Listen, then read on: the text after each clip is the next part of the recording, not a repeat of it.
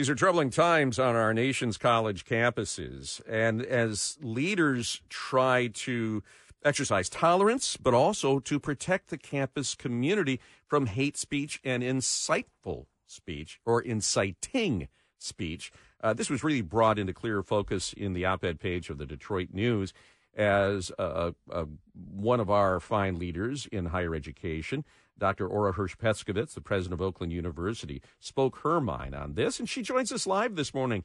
Dr. Pescovitz, President, good morning.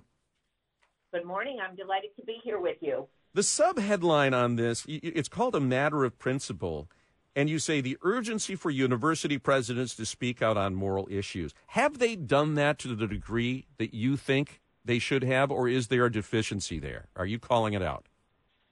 Well, I think that many university presidents have done that, and some have not.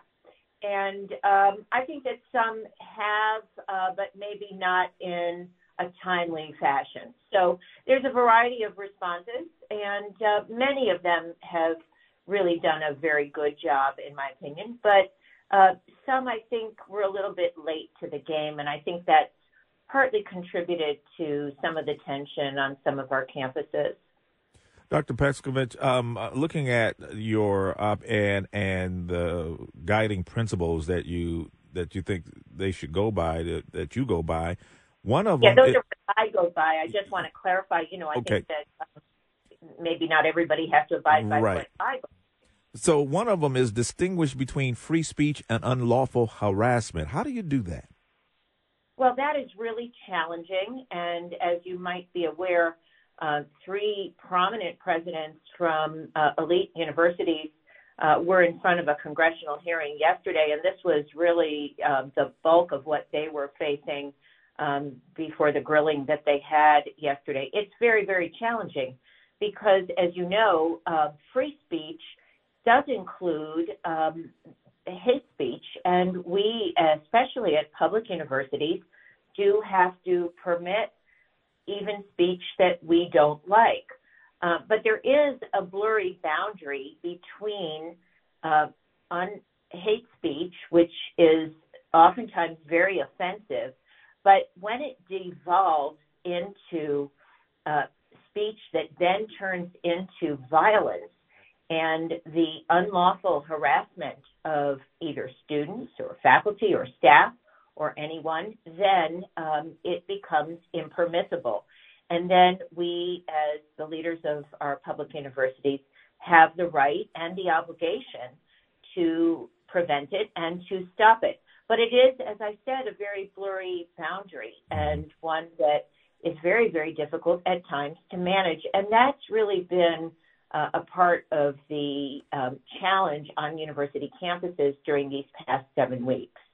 So one of the things that I've been suggesting is that we have to counter this hate speech with a combination of more speech and mostly with education. President Pescovitz, you wrote this, I love it. It's called A Matter of Principle, and you give 4 principles, and there are so many good points here. You said, in your opinion, remaining quiet is tantamount to moral cowardice, and presidents and universities should come out and make statements. Yes. I mean, I think that, our universities are places for myriad opinions and discussion and debate, and all kinds of opinions should be really promoted on our campuses. And that is the purpose of universities. But there are certain things that the leadership should really come out and state at a higher level above all of that discussion. And that really is where I believe the role of the president is. And that's to address morality, not to discuss history, not to discuss politics, but to address clear moral principles. Yeah, because silence is a form of speech. It's if you're not condemning, you are to a degree condoning. And that's, I think, a really important point to make. In terms of finding that blurry line, you say we have to have a willingness to allow for what might be construed as offensive speech, but not unlawful harassment. So, for instance, how do we put this into into work with this chant that we have so frequently heard, from the river to the sea, Palestine must be free. I know you take that quite personally as a Jewish American. Yes, and I try to use that as just one example because it is a slogan, and I used that in the op-ed as an example of speech which is permissible.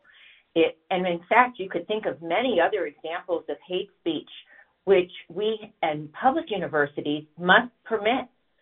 But I think it's important to educate people who use speech that is hateful and offensive.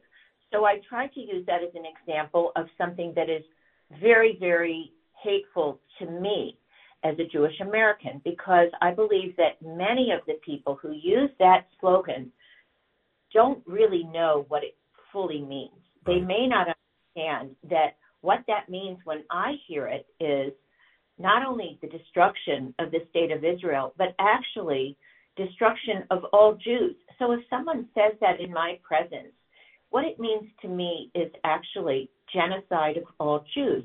And one of the reasons why I think it's important to educate is that I would guarantee that a significant majority of our students who, in their protests, use that slogan actually don't fully understand its meaning.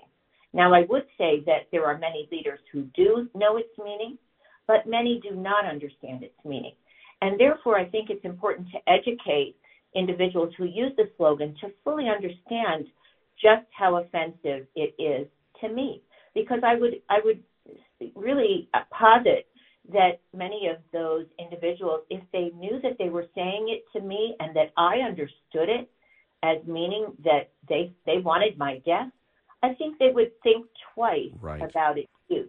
And I think the idea of fighting hate speech and harassing speech with more speech and more context is the politics of addition rather than just subtraction and censoring and silencing. And I think it's such a wise position you have taken on this, understanding that that requires moral courage, too, because there's a lot of people that don't want to hear context or hear the other side. President Pescovitz, we appreciate your leadership on this.